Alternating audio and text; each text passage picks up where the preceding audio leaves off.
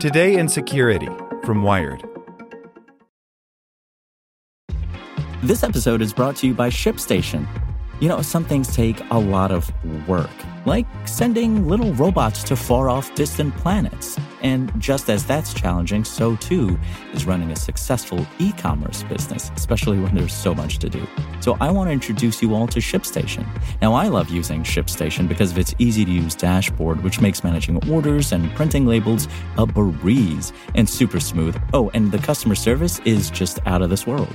It's exactly what you need to help grow your business. Sign up for your free 60-day trial at shipstation.com/technews. That's shipstation.com/technews.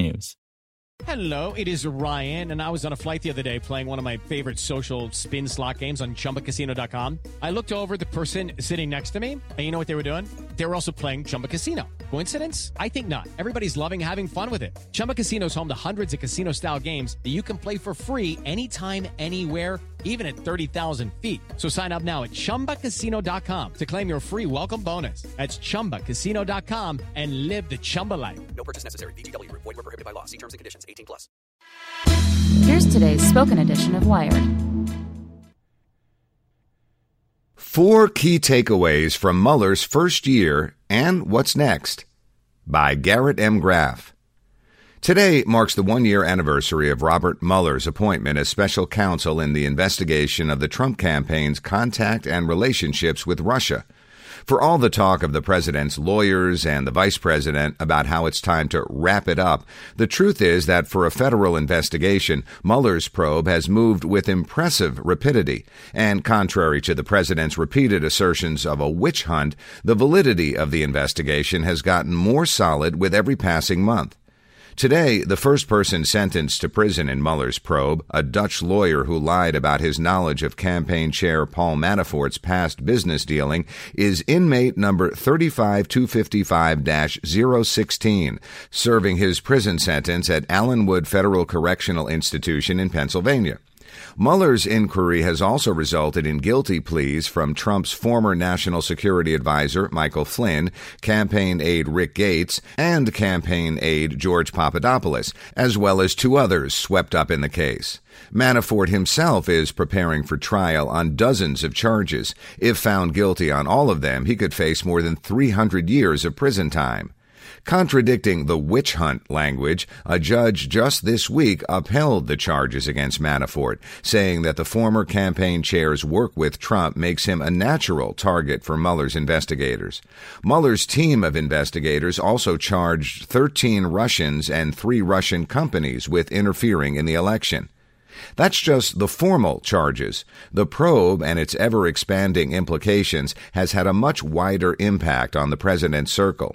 It's led to the withdrawal of the president's nominee to be ambassador to Singapore, as well as the withdrawal of a former senior campaign aide nominated to one of the top jobs in the Department of Agriculture, and the downgrading of presidential son-in-law Jared Kushner's security clearance.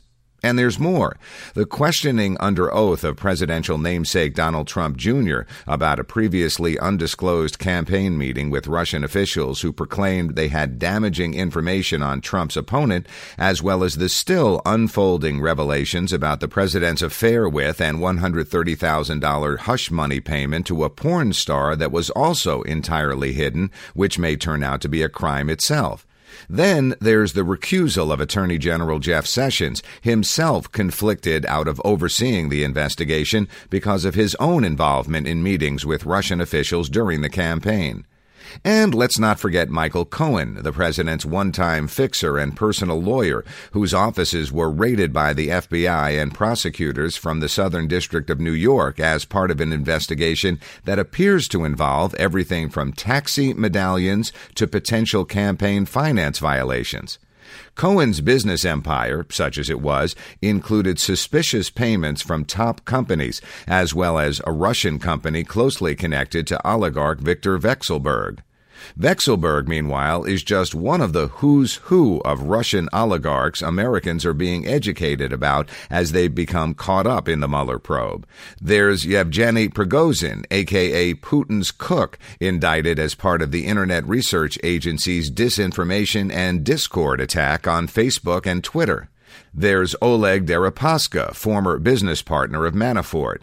There's Aras Agalarov, the real estate oligarch, and his son Emin, who helped set up the June 2016 Trump Tower meeting. Altogether, it's hard to imagine, in fact, that any recent American president would have survived politically the year of revelations that have surrounded the Mueller investigation and related probes, including that by the Senate Judiciary Committee, which just Wednesday released findings from the panel's Democrats that the National Rifle Association was used by the Kremlin, quote, as a means of accessing and assisting Mr. Trump and his campaign. In fact, a year into Mueller's probe, and nearly 2 years after the launch of the original FBI investigation, which we now know was codenamed Crossfire Hurricane, there are more open questions and concerning assertions than there were when the case began. The broad outlines of the investigation are by now clear. Mueller's probe involves at least 5 distinct lines of inquiry: money laundering and past business deals, information influence operations, active cyber penetrations, suspicious Russian campaign contacts, and obstruction of justice.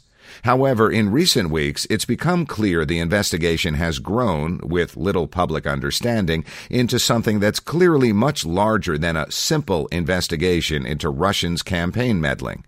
The year of Mueller's probe has established 4 conclusions inconvertibly. Number 1, Russia did it. Outside of the fever-swampy corners of @RealDonaldTrump's Twitter account and Congressman Devin Nunes's conspiracies, the rest of the U.S. government has concluded clearly that Russia was behind a multifaceted, complex influence operation and active cyber attack on the 2016 presidential campaign. Before Mueller's probe even began, the nation's intelligence community had concluded that fact, largely based on classified information. Then Mueller's indictment of the Internet Research Agency established publicly beyond any question that people close to the Kremlin meddled extensively, expansively, and expensively in the election. Meanwhile, the Senate Intelligence Committee also on Wednesday announced that there was bipartisan agreement that not only had Russia attacked the 2016 presidential election, but that it had done so to aid Donald Trump and harm Hillary Clinton. Number 2, there's a troubling timeline. The revelations since Mueller's appointment has established plenty of questions about the unfolding aspects of the Russian attack and the campaign's potential knowledge of it, including that George Papadopoulos reportedly was telling Australian diplomats in London that there was damaging information on Clinton weeks before word about the DNC thefts leaked. Add in other developments, from the aborted attempts to restart a Trump Tower Moscow project, to candidate Trump's musings about wanting Russia to release Clinton's emails, to Michael Cohen's payments to Stormy Daniels, to the still unexplained attempt to change the GOP platform to be more pro-Russia, to the odd telephone calls and meetings during the transition, and it's clear there's a lot more explaining to do. Number 3, people are lying and committing crimes. Or maybe just everyone is forgetting about the truth a whole lot, consistently, when it comes to Russia. It's notable that so many of the president's top aides, from Attorney General Jeff Sessions to Jared Kushner to Donald Trump Jr. to Michael Flynn to George Papadopoulos, have gotten in trouble because of forgetfulness, omissions, or outright lies concerning meetings with Russians and Russian officials during the campaign and the transition. And number 4, this is bigger than anyone thinks. Mueller's probe today might just be the largest corruption investigation in recent American history, involving not just the attacks by the Russian intelligence services, the FSB and the GRU on the election and Trump's relationships with Vladimir Putin's oligarchs, but also examining the seemingly related and interconnected influence of a variety of foreign countries on Washington, including Qatar, the United Arab Emirates, and potentially even China. We've seen some of the capital's top lobbyists and lobbying firms already felled by the investigation. And there's plenty of strange activity still unexplained, including a meeting by Eric Prince, the brother of Education Secretary Betsy DeVos, in the Seychelles that may have been an attempt to set up a back channel with Russia. So, with those 4 collections of facts and implications established in the first year of the Mueller probe, where does the investigation head next? We appear to be entering a new stage of the inquiry, one that focuses primarily on how the puzzle pieces connect. We've thus far watched the Mueller investigation through the public equivalent of a soda straw, seeing only bits and pieces of what's clearly a sprawling effort, a subpoena here, a search there, a witness testifying here. Bit players come and go, disappearing and reappearing without a clear indication of their ultimate importance. Few Americans could explain who Joseph Misfood or George Nader is. As Lawfare's Quinta Jurecic says, you get just a tiny glimpse and there's a lot you can't see. When the public hears about a new development, we quickly learn that Mueller has known about it months earlier. As just the most recent example, the blockbuster revelations of recent days that Novartis and AT&T paid Trump fixer Michael Cohen 6- and 7-figure payouts for quote-unquote insights, revelations that led to the ouster of top executives at both companies, were actually known to Mueller all the way back in November. Mueller's first arrest and guilty plea of George Papadopoulos came without a single public rumor or peep until months later.